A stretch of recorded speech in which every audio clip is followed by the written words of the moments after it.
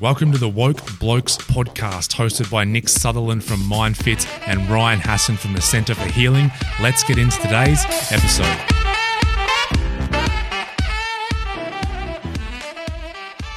Ladies and gentlemen, boys and girls, dogs and cats, welcome to the Woke Blokes podcast. Ryan Hassan here from the Centre for Healing, joined as always by Nick Sutherland from MindFit. Nico, how are you? Early in the morning. Thanks for doing early in the morning for me up there in Agnes. And a Thursday as well.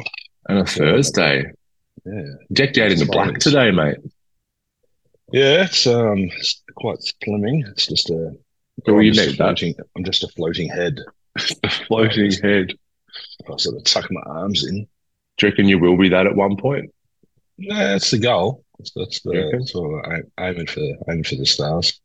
Yeah. I wonder if that's what happens after we die. We're not so much a floating head, but it's that kind of perspective, you know? I'm just viewing through consciousness, but I can't see my face unless I look in a mirror. So maybe it feels like we're just a floating head. We're just floating consciousness, and we just float around the ether from different dimensions and just get to know things outside of this current reality that we're in. What do you think? What happens after we die, Nick? Well, the same thing before you were born, I imagine. Yeah. I had a great conversation with a client about this once, and I had this understandable fear of death, and we explained about it's the ego and about belief systems that we choose to believe, and if there's such term as an old soul, it would suggest there's young souls. So it would suggest that we have the soul, has a life, and it's made up of all these different ego lives. So death is just another moment for the soul. It's just another chapter closed. So whatever happens, we're going to be okay, whether in our human experience or in our soul evolution. Shout out to Deb from Soul Evolution. I don't know, but I like to hypothesize about it and think that we're energy, so energy can't die. So it just transforms into something else, and I don't know. And that'll be different. That'll be interesting. Or it's not. Or it just goes black and that's it. So either way, we're okay. Yeah. Do you know what I mean? I hope I come back as Charlie Woods' son in my next life. Oh, right. So Tiger's grandson you're going for. Yeah. Okay. All right. You might have to get in the queue. I reckon there's a few golfers out there wanting the same thing. Okay. Well, I'm putting it out there. Yeah. What's happening up there, mate? What's happening up in Agnes? We're cold and wet down here in Melbourne at the minute. I can't remember the last time it dropped below 20 degrees up here, even overnight. So, she's been hot. I've got a bit of tonsillitis at the moment. I noticed your voice was a little bit sexy. Off key. Yeah, sexy. Yeah, that's the word I was looking for. I was going to say sick, but sick and sexy, they're just next door to each other. They are, aren't they? I'm moonlighting as a phone sex worker this week. So hot and heavy. Have you got like a niche? Afterlife sex. Afterlife fantasies. Energetic afterlife sex. Just two balls of energy just wrapping around each other up in the ether after it's all said and done. That's what we're running with. I think we've got finance pretty much approved, so we can finish off what we're started up here, which is great news. Brilliant. So hopefully we get the ball rolling with that starting at the end of the month when the chippies are ready. And I'm not counting our chickens. I've got to jump to a couple more hoops to get the finance, but all stars are pointing in a great direction. So the tonsillitis is interesting because I've had bouts of it over the years. I probably should have had them taken out as a child. But mum being a nurse didn't want to spend time at the hospital when she didn't have to. So fair call. It's like chefs who don't cook at home. And Dad was a fencing contractor. We had the worst fence in the street. Yeah. And Well, I was an air conditioning mechanic for 11 years and I didn't have air conditioning at my house. And it's funny, like it was part of what creates that. It's for me, it's a what's the word? Where mind body connection. It's the body expresses what the mind's doing. Um, Come on, The body expresses what's the mind's doing, a physical manifestation of something mental or emotional. not Physiological physiology. symptom? Yeah, No. mind Physiological body. response? No, get out of the No, word an physiological. unconscious. Psychosomatic, maybe. Okay, right. Yeah. Anyway, so Hang on, are we talking about your tonsillitis again? yeah. Sorry, I was talking about the idea that a person who's worked, they don't have the same thing going on at home. So yeah, psychosomatic tonsillitis. Okay, we're on the same page. Okay, it's early. Let's go. It is early. And you're all excited and nervous about your golf swing coach. I'm so excited and nervous. It's like how I was when I stepped out for the first time in Vietnam after food poisoning. Just walk out and you're so excited and nervous, like, oh, what's going to happen next fart? Where do we go after that? We're making a joke, everyone, because before we press record, I was telling Nick I'm very nervous because I just signed up to have a golf coach over in the UK work with me on quite a regular basis. And I woke up this morning, I've got a notification saying he's analysed my first, my swing. And so I'm expecting to open the phone, him being like, look, mate, I don't know if it's best that we work together. Why would you create that story? No, it's funny, that's why. Yeah, he's probably got lots of stories. He's probably going to go, mate, you could get on the tour. Yeah. Or something in between those two, maybe. A year with me and... I'll be like, which tour? So psychosomatic. So I know that my mind and body are very connected. And when I'm physically sick, especially with tonsillitis, it means that something's going on under the surface. So I went to the GP, got some penicillin, had a chat about everything that we've had going on. And his suggestion was, he said his words were, I wouldn't be surprised if you are in a mildly depressive state, was his term. Oh. And I was like, okay, I'm going to flip the lingo around and say I'm in a bit of a funk, but I'm not going to walk out of here with that label. But it made sense because I stepped out of it all and zoomed out and looked at it, and it was grandma passing, and then we moved up here, and no family and friends up here, not quite connected to the local community up here yet. Very isolated on the property, don't leave here for a week or two at a time. Just me and the doggo's got a lot to do here. Haven't had the resources to do a lot of what I want to achieve. M's business is going gangbusters up here, my therapy, which is great, but I've put a lot of time and energy into supporting her and helping her. So yeah, it's one of those weird ones that makes sense, but it's so I've been sharing this with clients in the last couple of days because I want to humanize us, and help people understand that we're not immune from these very natural and normal human experiences, and in fact, it's quite a healthy emotional response to what I said to the client. I'd be a bit worried if I didn't feel in a bit of a funk. Yeah. But the good news is, Daisy, can you leave Polly?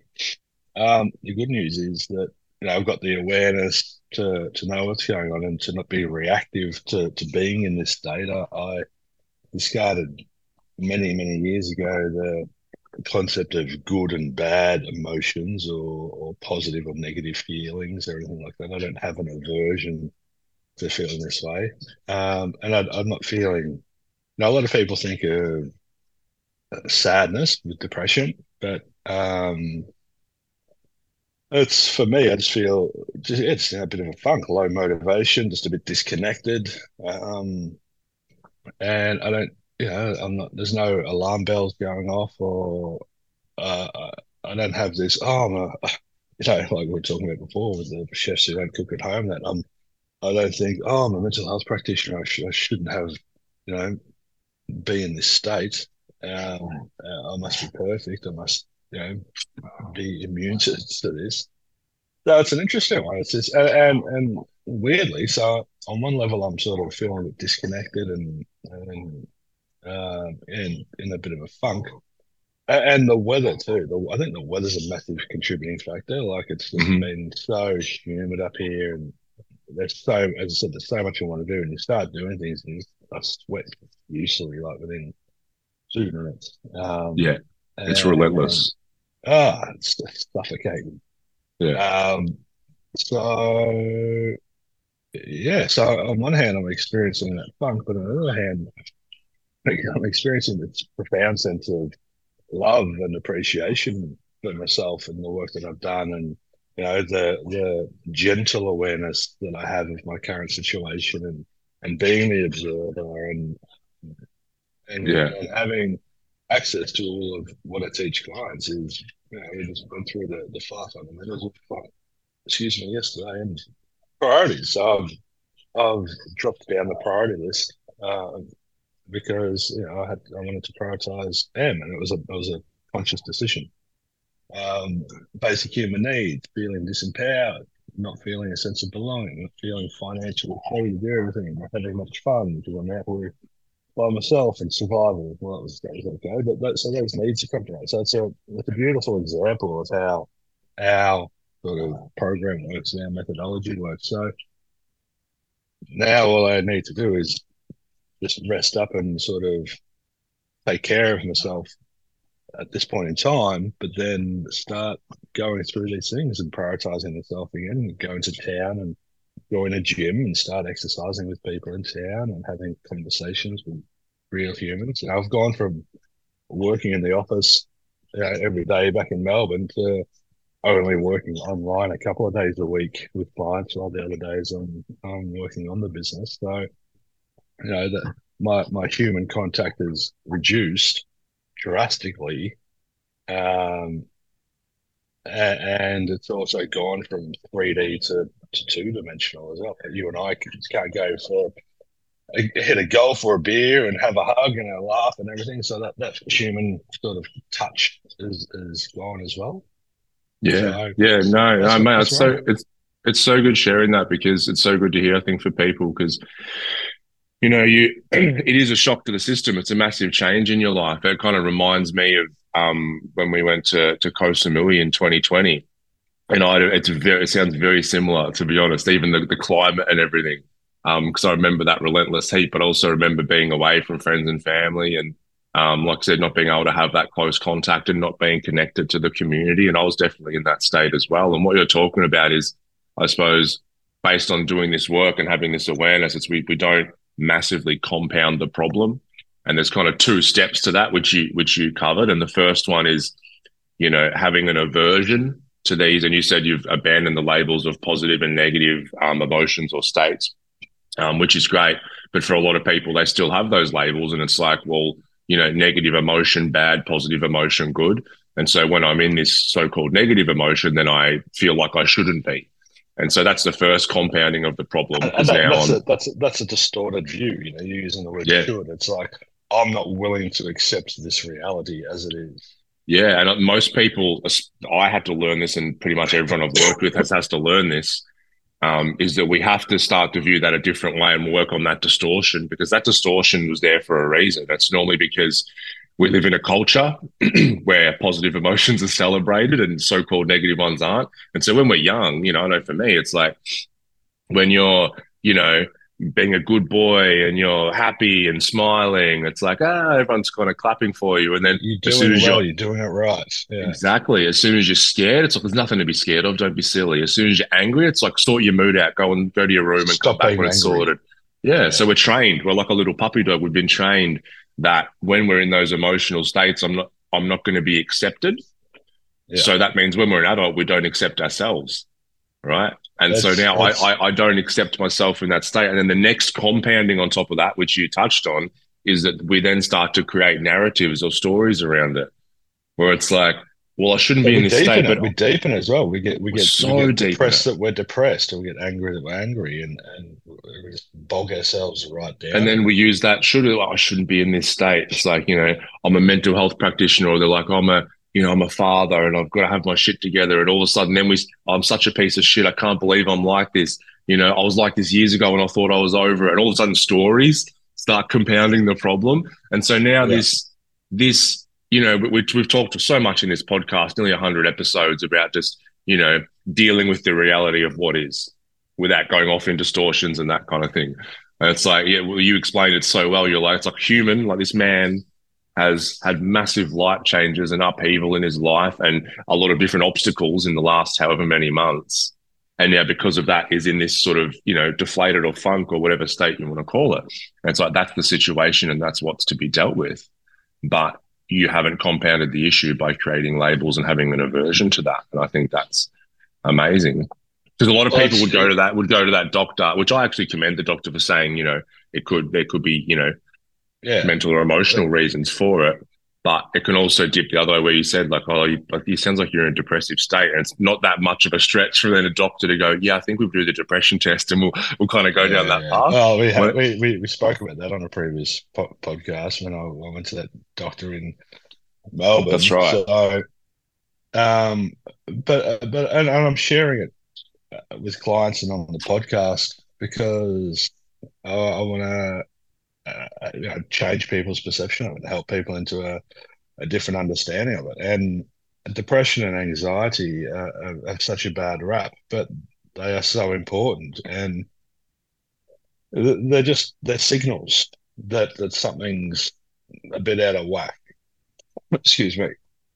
And if we ignore the feedback, if we ignore these signals or medicate them to make them go away or to suppress them, then we're not honoring that experience and what we're doing. And we're just gonna, if you ignore the red flags, you're gonna get caught up in the rip and drown. So, and anxiety is like such a both. I speak about anxiety so much with clients because it seems, whether someone's coming in with other symptoms or relationship problems or, drinking too much or whatever it is, anxiety is kind of a common thread that pretty much everyone has in conjunction with that. And it's like, well, what is anxiety? Well, it's a state that I've got myself in, which can then become an identity because it says I'm an anxious person. But, it's essentially that feedback like you spoke about. The light's not working. Oh, it's a safety mechanism.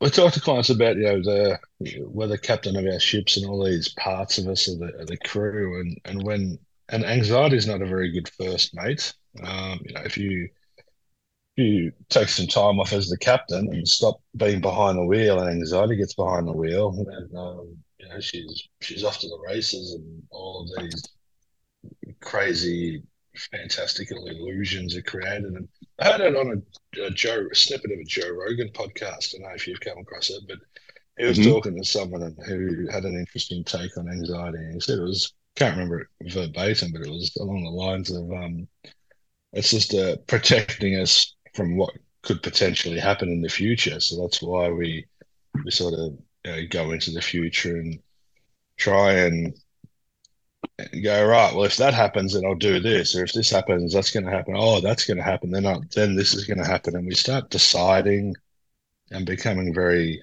definite about what's going to happen in this reality that doesn't actually exist yet. So that's right. Yeah, we spend a lot of time there because then we, start to worry about the outcomes of the thing that we're worrying about. And then that becomes a habit of just constantly thinking about the future and what could go wrong and how we can avoid that and what we could do differently. And so like without all my training, the current state that I'm in, and it's important for people to understand that that everything's on a spectrum as well. So I'm in a bit of a, if depression is a spectrum, there's severely hospitalized suicidal depression. Then up the other end, there's just feeling in a bit of a funk. So I'm in a bit of a funk at the moment. I've been to the other end of the spectrum because I didn't have any training or tools or resources or whatever.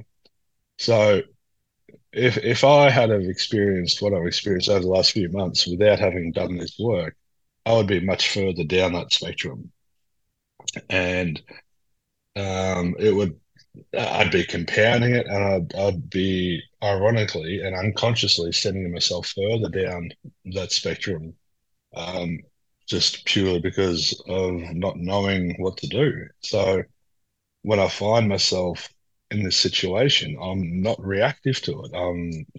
It's just, having the awareness that I'm in this funk is just a source of stimulus, and I just step into that space and observe.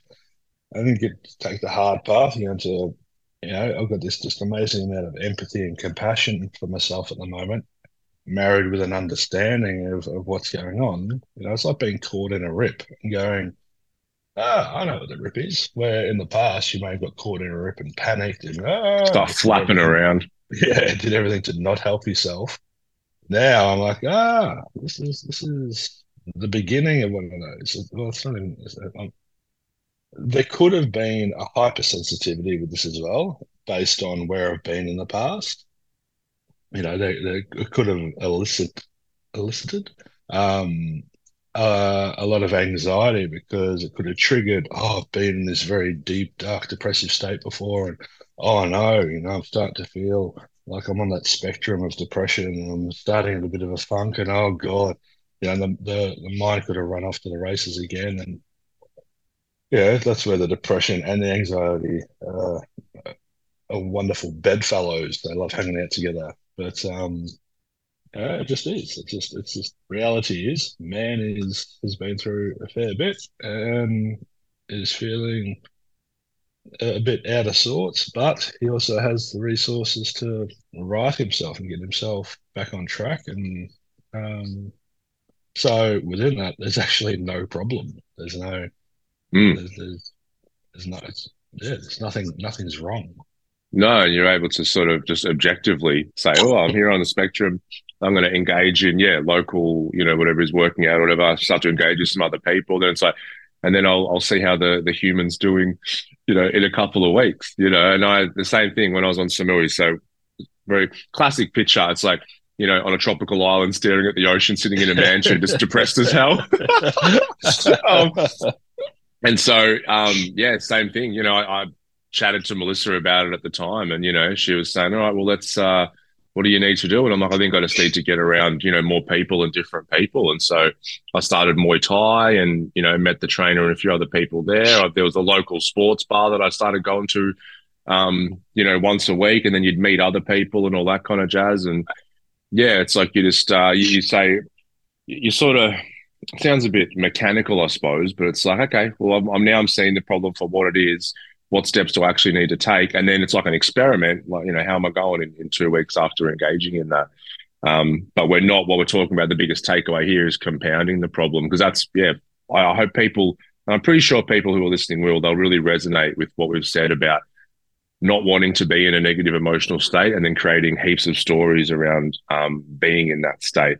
And then what happens if you keep going down the line, you start to identify with kind of depression or anxiety, which means then you're even more overly hyper vigilant. Yeah, because you wake up in the morning, like, I'm an anxious person, then you'll find things to be anxious about. And we live in a chaotic world. Like, how easy is it to find things to be anxious about? Like, turn on the fucking news or go on social media. It's so easy. And so not only there's the reality of those things, there's also the made up future events in our mind, which we spoke about before, which can create anxiety. And the same with depression. It's like, how many things can we find to be depressed about? And there's unlimited amount of things to do. And our focus will be placed there if we start to go far enough down that river and down that spectrum. Well, when we talk about distortions, we're talking about filters or lenses between our conscious awareness and the information that we're coming into contact with, all the phenomena. And I heard Neil deGrasse Tyson talk about he's never taken hallucinogenics or anything like that, because he said our brains don't work very well. Yeah, I heard that. He said they barely work, so I don't want to Yeah, mess with any of that. no, and he said, they're not very good at decoding what's in front of us, and so if you go and fuck with it all, it's just, yeah. He said and he spoke about just wanting to be in the reality of what is. That's, so many people are trying to escape the reality of what is because it's not on their list of preferences to experience that. Right. And you're like, well, tough shit. If you look at if you go for a drive and look at the landscape and you see some mountain range in the distance or whatever, you can see the peaks of the mountains, and then you can see the troughs, and so there's like an ebb and a flow, and there is the term for it is there's a depression on the horizon. There's a low point, and that's all it is. It's a depression isn't sadness or suicidal, or it's a low point, and none of us are immune to low points. None of us are on this linear 90-degree rocket ship going towards happiness. It's just we've got to stop being so irrational and stop having this desire to have this perfect pleasant human experience, and just allow ourselves. I think the biggest thing for me in this is that gentle awareness again. It's just that, okay, just when you start, because the reality is, in my fit in Buddhism, we term this as suffering. Yeah, so this is in suffering, and so when a person is in suffering, if you find yourself in suffering, if you found one of your kids in suffering, the last thing you're going to do is compound their suffering by telling them, "Oh, you're such a self-taught for being that way," or "Harden upwards," or "Stop being that way," or "You wouldn't dismiss or whatever." Hopefully, you have some empathy and compassion for them. So it's really important for us to employ that same thing to ourselves and have that gentle awareness of yourself and go, "All right, I've got to be kind to myself. I've got to walk myself home." That's so hard for a lot of people though, because I think that maybe in Why? some rare Hard, cases, or because it's a completely different way of relating to themselves. It's like, so I was not kind to myself internally for most of my life, and it was so foreign to me initially to be actually kind to myself. But it's like I've said the same things in the same way to myself for 30 years. So it becomes very ingrained. So it's like when you say to someone, well, like, you can communicate with yourself or treat yourself in a different way, it makes sense. But the actual application can actually take a little while because it is hard. Because maybe in a rare cases, they would have been told that when they were younger. But like I said earlier, it's oftentimes more subtle things, like, oh, there's nothing to be scared about, don't worry. Or, oh, yeah, you're upset again, God's sake, all that kind of stuff. And so you'll be right, that external dialogue becomes internal dialogue. But yeah, I love what you were saying. It's like the unrealistic fantasy of having a one-sided life. And I love the analogy. It's like we have this like a magnet which has a positive pole and a negative pole. And then everyone's like, well, I like the positive pole. I don't really like the negative pole. So they go, I'm going to cut the magnet in half because I just want the positive half.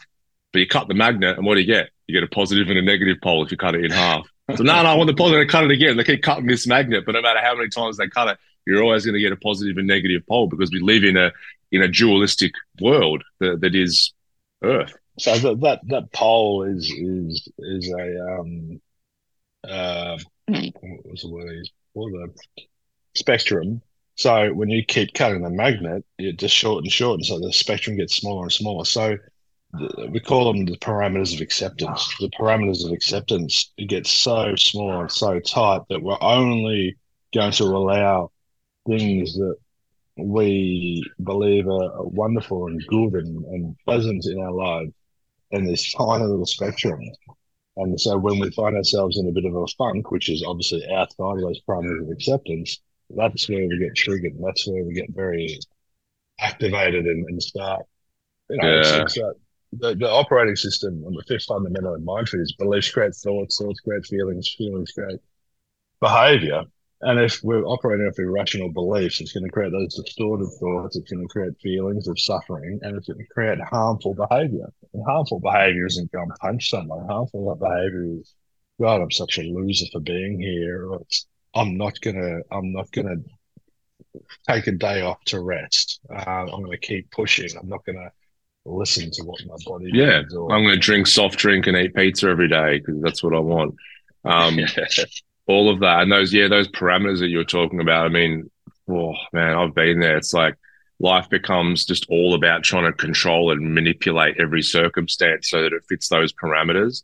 And it's like there's always like this just tension in the gut, and it's just always there. It's like a grip, and it's like you'd be going out to a meeting or to a coffee or something, and in your mind you're playing out, well, it's got to go exactly this way, and they'll say that, and I'll say this, and fucking hell, it's just so unbelievably exhausting.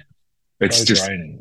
It's so draining. It's incredible. But then you go to bed at night and you're fucking exhausted. But then you need to control the next day, so you start playing that out, and it's like this thing that just never ends when you're in that state. Or you wake up really early and the mind is instantly off to the races as well. It's like trying to, right, how can I manipulate and control everyone today? And that's anxiety. That's anxiety by its very nature, is a controlling nature. So I've noticed as well, and this is the beauty of a client said to me yesterday, he goes, "Oh, I'm sorry you're having that experience." And I was like, I had this really interesting response to that, because I was like, I appreciate the where it comes from, but that's sympathy. And we've just explained that this is actually a really healthy emotional response. So wouldn't it be funny to live in a world where someone went, "Oh, I'm really happy you're in that state.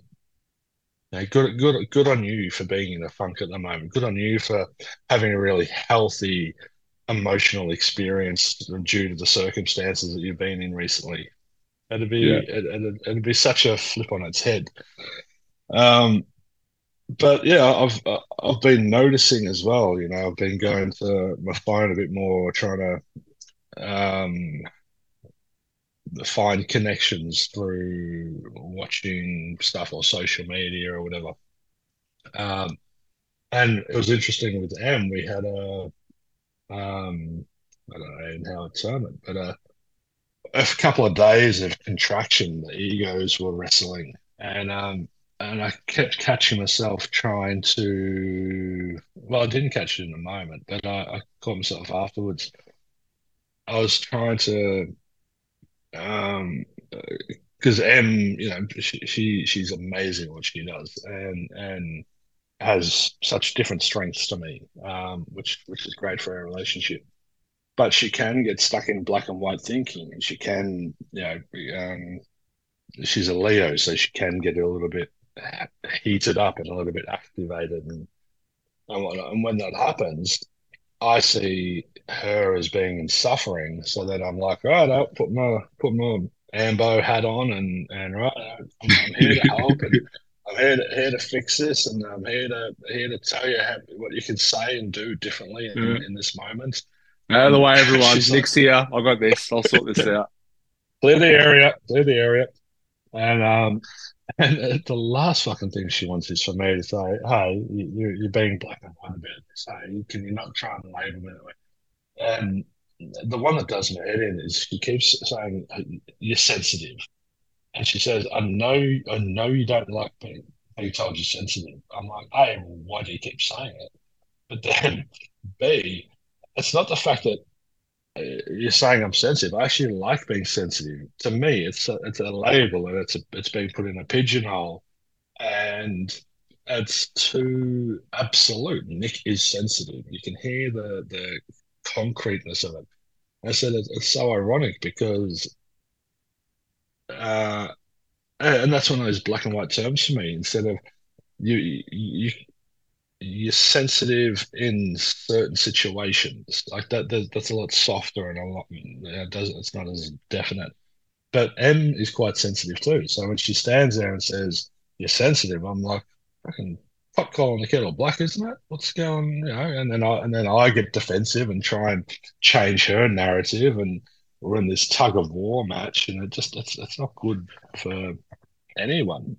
you know, and especially we're trying to construct that happy, harmonious relationship, but even we still fall in the trap of using that destructive way of going about it. Yeah. Well, that's a relationship. That's where the growth happens. Yeah, me That's and where Mel had we, it. What did we have this week? We had something this week. Um, she woke up, didn't have a good night's sleep, and we started. The egos just started battling each other. It was actually before I went to golf on Sunday, and it was so lucky. I don't know. It was like anyway. I cracked the shits, and I'm like, all right, I'm going to golf, and so I left. And we left, and there was real tension going on. Like, it was real tension.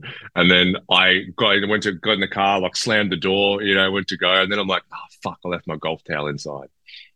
And like, I'm like, should I go and get it? I'm like, oh, I'll go fucking get it.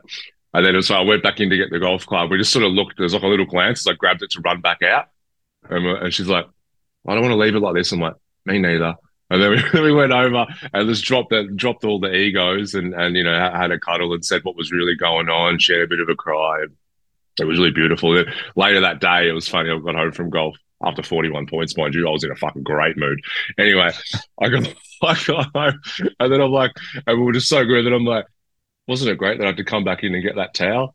And she goes, yeah. And there's just, but it's like what you said, it's two egos wrestling each other in the moment. And that happens we have it in all relations with other human beings, but it's so much magnified in our very personal relationships. It's still trying to, as we talk about Michael Singh, it's still trying to manipulate the world around you. And reflected that to me. She said, I fear you're trying to manipulate me. And I was like, that's a really destructive word, it's got not a great connotation about it, but she was just being literal with it. It's like you're trying to tell me what to say and how to say it. I'm like, yeah, because what you're saying is not helping it.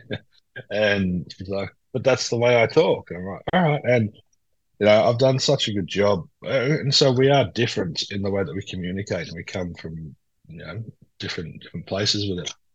And I use this example, I've spoken about it before, where she woke up grumpy one morning and didn't get a kiss goodbye. And I was walking down the stairs and I heard this, I can't believe she's grumpy at me. And I heard the ego trying to get activated. And I did the mental rep and had a laugh at myself and gave her permission to be grumpy and human, and got to work and sent her a text, and we had a great night, similar to what you and Mel did. And clients love that little example of how we do a mental rep and how we pull ourselves out of destructive into constructive, and how we, shift the ego out of the equation there. And so I'm very good at doing that, but I still fall into the trap. My ego will still kidnap me. As a good friend Tom in the UK said that day, like it's and it.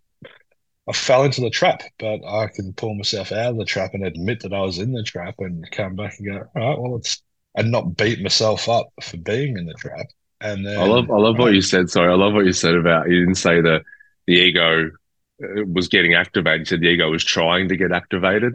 Because that's what it does, doesn't it? It's like, it's on the sidelines, like, come on, let me on, coach. Let me on. Let me I've find spoken about something. It before. It's like, it's someone fires a bullet. So if M says something, if M's in suffering and then she projects that suffering onto me, right? And just verbally, and she goes, oh, you're such a blah, blah, blah. I've got two choices there. And you only have the choice when you're in a position where you've got that awareness first and foremost. So if you're mindless and there's no mindfulness or awareness around this, the ego is going to hear that gunfire. Someone said something mean to me, and it's going to jump up and it's going to get shot and say, "Oh, I'm wounded. I'm so wounded. Oh, what was me?" And I'll have this pity party. But you can cultivate and develop this ability to, when someone says something, and it's so weird, you stay in your heart space and the ego stays on the sideline, and that bullet just goes straight through you, and it's got nothing to do with you. You can't get hurt because all you're doing is loving this person and going, you are in suffering, and what you need right now is compassion and empathy and understanding, and for me to not make it about me and what I think. And as I said, I'm quite well versed at doing that, but I still have, so we talk about the 80-20 rule. I'm probably more 90-10 because I do this day in and day out, but that 10% still going to happen. Yeah, yeah. But then also we know afterwards what happened, like that 10%. A lot of people will still, have this huge ego response, and then even days and weeks later still feel justified in their position. Whereas like I and we spoke about this before, but it's like, laughter is the great circuit breaker. And if I can't laugh in the moment, I'll definitely laugh at myself and my reactions later on because I think it's hilarious. It's like, oh my God, I'm like, babe, how irrational was I earlier? That was hilarious. Yeah, She's like, yeah. yeah, And we'll have a yeah. laugh, and then that kind of that then dissolves that event, so to speak, right? Yeah. So then that kind of dissolves, and then we'll have these moments in the future where the egos wrestle. But if I don't dissolve that, then and most people do, and I've done this before, very guilty.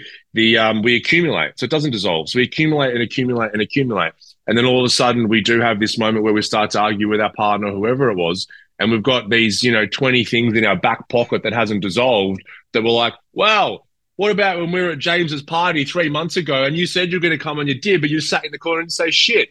It's like all this stuff comes up, right? And we have all this stuff, the ammunition that we accumulate over time. Let, let me go to my storage container and yeah, I'll be let me go to my storage container where I BRB. was trying to find evidence of where you fucked up the person who I supposedly love unconditionally and want to build a life with. And that means I am better than you. I win and you lose. Yeah, because then they bring one out. It's like you're playing cards. You're like, wow, ace of spades. Remember this? I'm the goodie. You're the baddie, and you can hear the separation there. You can hear the It's contraction. such separation. And it's like you're an adversary now. But it's such an important thing. And I love that you spoke about it. Is that reconciliation? Because if there's not a complete reconciliation, you're going to carry resentment. That's what's going to start. It's like rust on a bike that's on a bit of metal that's out near the sea. It's just going to build up over time and time and time, and you can't really notice it until one day you just there's this iciness between you and this coldness between you, and it's just you're not looking at them as you used to because there's this residue built up. The fog's on the lens. So yeah, and so when you look at them in that state, it's like you look at the source of that resentment. You look at the source of your suffering as this other person. And so you made me feel this way. Of course. So then, of course, that they're going to become a problem in your perception because they're, in your perception, causing all this suffering within you. And so it's like, oh, if only they hadn't done A, B, and C and stopped doing X, Y, and Z, then I'd be okay. Then I'd be fine. But the funny thing is that if you don't deal with the resentment, they'll stop doing those behaviors and you'll still find something to be pissed off about. Yeah. And if you take something personally and then you get wounded, this is a lot of what our work's based around. They didn't make you feel however you felt. They just provided a source of stimulus, which you interpreted in a way that you created this feeling within yourself. So this is where that self-agency that we talk about comes into. It's so important for us to take care of ourselves first and foremost and be on point with, because if you're in suffering, if the ego gets wounded and it's like, oh, it's not fair, I can't believe you did this to me, you made me feel this way, you're in suffering, you're going to project that suffering, as you were just talking about, on the person you deem to be responsible for your suffering. And oh, it was you said this, so here, have some back, have it, I'm gonna get you back. It's like an eye for an eye and the world goes blind sort of thing. And both people feel justified in saying, here, take that pain back because I don't want it. Yeah. It's yours. But I wish I could pull it up quickly, but I don't think I can. There was a quote from the Buddha about someone offers something to you and you can only take it if you agree to it. So someone offers you they're suffering in the form of you're an idiot. In that moment, you don't have to agree to taking that on. It's like, oh no, that's yours. That's yours. I'm not going to take that. I'm not going to take it. It's just that I'm not going to receive that and carry on the rest of the day holding on to that thing. Yeah, it's like, okay. And then you just move on. Okay. Miscommunication and misunderstanding are the two biggest, for me, the two biggest causes of conflict. And I know that personally when I don't think M understands me, or when she says, you are sensitive, my interpretation of that is you do not understand me, because we have spoken at length about this and you're still bringing it up. But it's her go-to. It's her default when we're our egos are wrestling. And it's just there it is. So she's not in that position to say anything else, because it's just her. And I have my go-tos as well. We all have our go-tos when we're in conflict. It's like, all right, where's my sword? Where's my suit of armor? Let's get it on. But my chosen weapon. We all just want to be understood. We all just, especially by the people we love and the people we're sharing our lives with. And I guess for me, that's where there's a sensitivity and I've tried explaining it. All I'm really after is to sit in a space, and for that space to be held, where we can share and open things. And you and I have that, Dan and I have that, but it's a really rare thing. It's such a rare thing for a conversation to be had without any ego involved, especially in a romantic relationship. I don't know any couples really that have that space where they can just sit there and, oh, this is how I feel. Oh, really? And my desire for that is completely irrational, because it's so not common. No, it's not, because we're most open in intimate relationship. It's like where someone sees the more of us than anyone else sees, and so we're kind of our ego is the most vulnerable in that essence, because it's like we know that, oh God, they know about the real me, to an extent. So we have the ability to hurt our partners the most, because we know their wounds and their buttons and all that kind of thing. And that sounds pretty sad when you say it that way. It's like we know, how to push their buttons, but what we do. And so in that essence, the ego is a little bit probably most defensive in those situations, because it's the most opportunity for it to get hurt. I'm quite odd though, in a way that I like to share my vulnerabilities. It's effortless for me to be vulnerable, I suppose. But for Em, it's quite difficult for her, quite challenging for her. So when you got one person who just wants to talk about all these intimate things, and this other person who's just, oh, it's not really my jam. It's oil and water coming into contact. When me and Belle got together, it took her like a good couple of years to get used to it, because she'd been in past relationships where the guy was very closed off, and most of them were lying and assholes or whatever. She got with me and she goes, "You literally tell me everything basically that you do or think you tell me." I'm like, "Yeah, is that not like normal?" She goes, "No." It's like, but now she knows, I'll come home from being out for not that long, couple of hours, and she knows, all right, hit me with it. And so I just give this detailed fucking rundown of everything that happened, every interaction that went on. So it's like this, getting used to that, because we come into a relationship with all these idiosyncrasies and things going on. And, one thing that I found is I would tell her lots, but I would also have all these conversations in my head. And sometimes I wouldn't remember what was done in the head or spoken to her.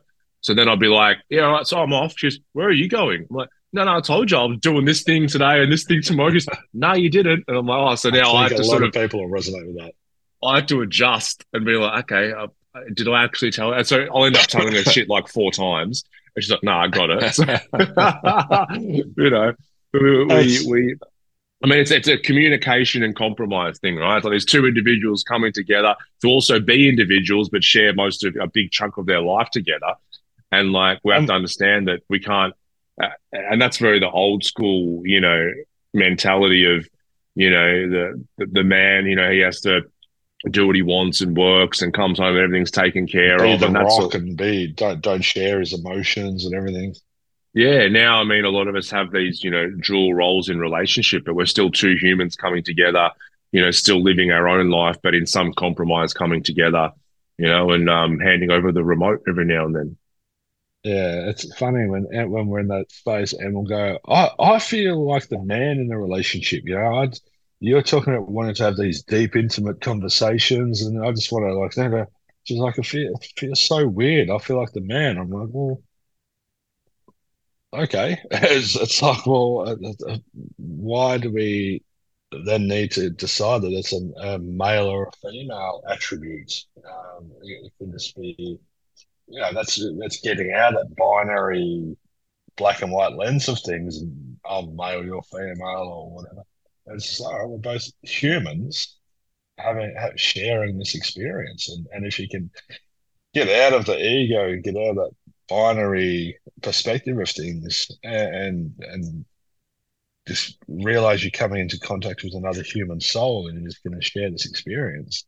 It's very different. I love the expression. A great relationship is about two things: first, appreciating the similarities, and second, respecting the differences, and just allowing the other person. Yeah, I said to Em once, I got dropped off by my ego again after being kidnapped. I said, yeah, I'm very aware that I keep trying to, you know, you're not asking for you to um, have someone help you develop your emotional intelligence, especially when we're in disagreements. And I get that. And I've just got to do a better job of appreciating your nature for what it is. But I'd like to ask in return that you also appreciate my nature the way it is. So we can both sit there in our different natures and our different communication styles and our, you know, because the ego by its very nature just does not do well with things that are different. So Mm. that's where we both need to get better and develop this ability, because our relationship's wonderful, but it's just this one thing keeps popping up, which is this communication or miscommunication. So I said, I think that's the focal point for me. And you can't work on things unless you talk about them. And if the Sure. communication is the issue, Yeah. it's a very, very challenging thing to reconcile. This should just go away if we don't communicate. Yeah, let's just suppress it, Let's just sit on and it for a couple of years and we'll yeah, see if it goes yeah, away. yeah. Time heals all wounds. Time fixes everything. Yeah. Yeah, yeah. Who would have thought So we're yeah, doing a relationship podcast? Who would have thought? well, I didn't see that coming. yeah.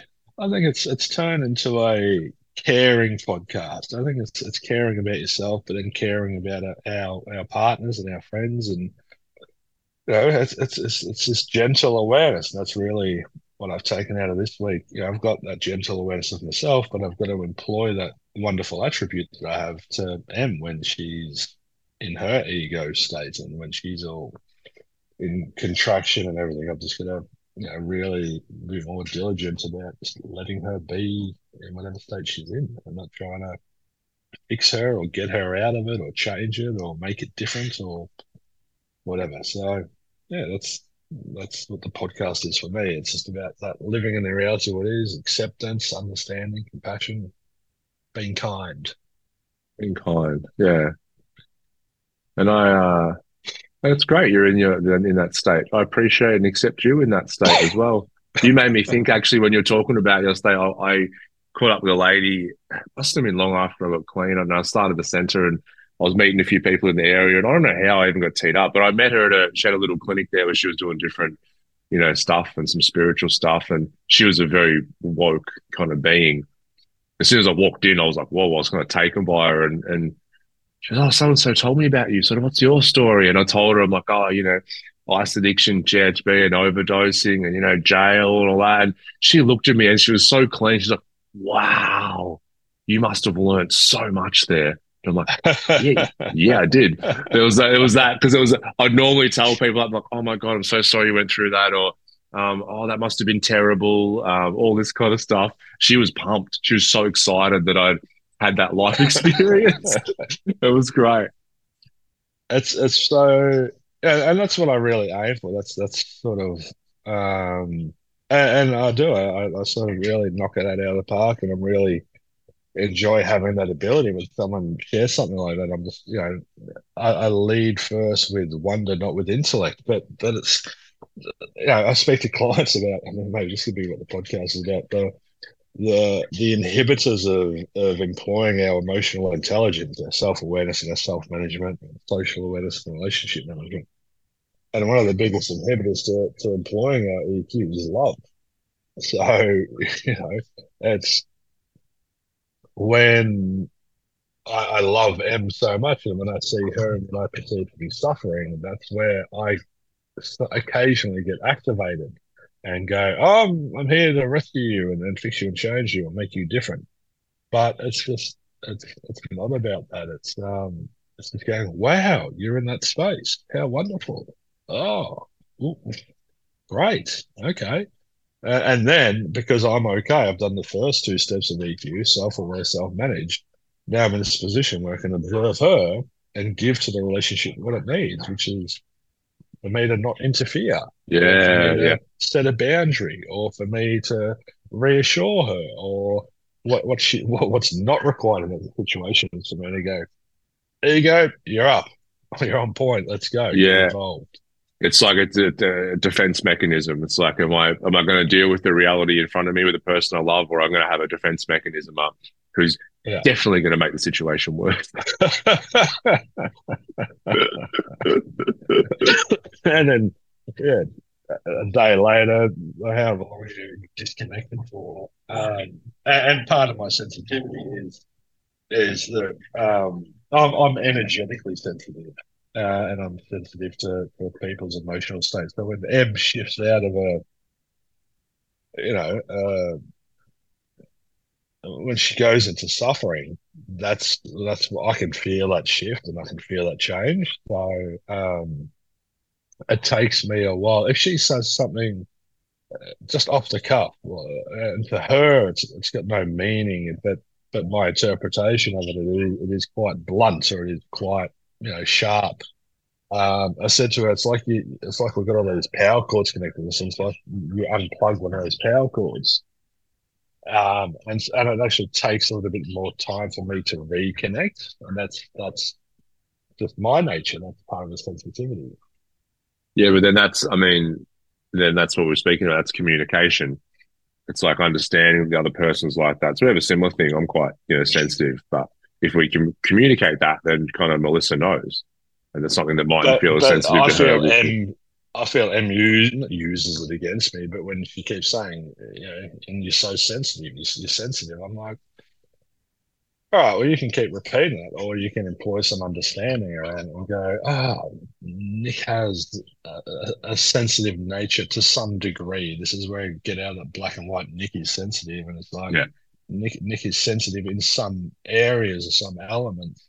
And so I'm going to be a bit more mindful around it. I'm going to really sort of, create an understanding and listen to him when he says, "Oh, when you say something that is sharp or blunt, or like that, that does land on me. That does affect me. I don't really have an ability to. It's not my ego getting involved and being bruised. That's more an energetic thing.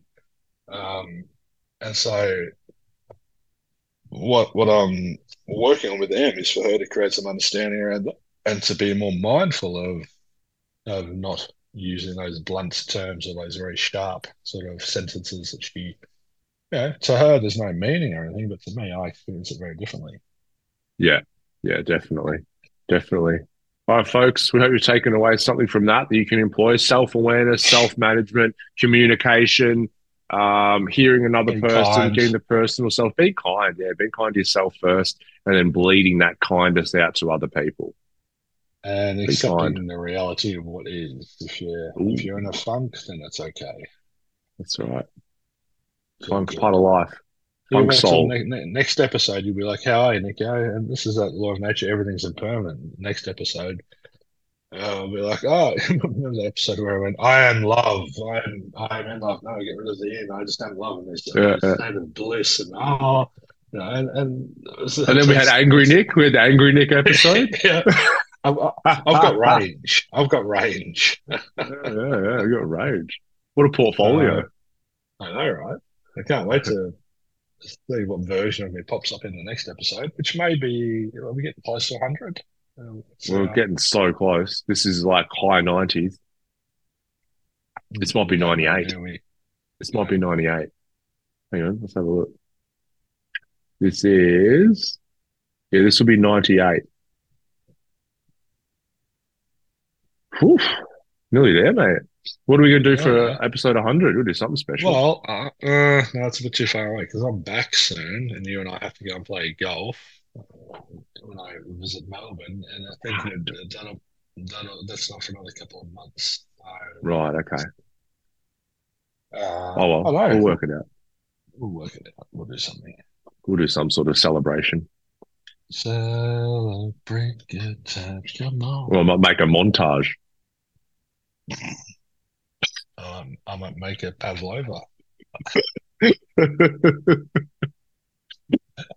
a woke blokes montage. I'd love to see what you come up with as a montage for our 100th episode. Yeah. Well, I won't be doing it. I'll get someone else to do it, but I'm sure it'll be great. All right, go and see what your swing coach said. Oh, I'm scared. I'm nervous. Freaking out. Goodbye, everyone. Lean into the discomfort. Okay. See you, everyone. Thank you for tuning in to the Woke Blokes podcast. Please don't forget to subscribe to the show. Also leave us a 5-star rating. We thank you so much, and we'll see you all next time.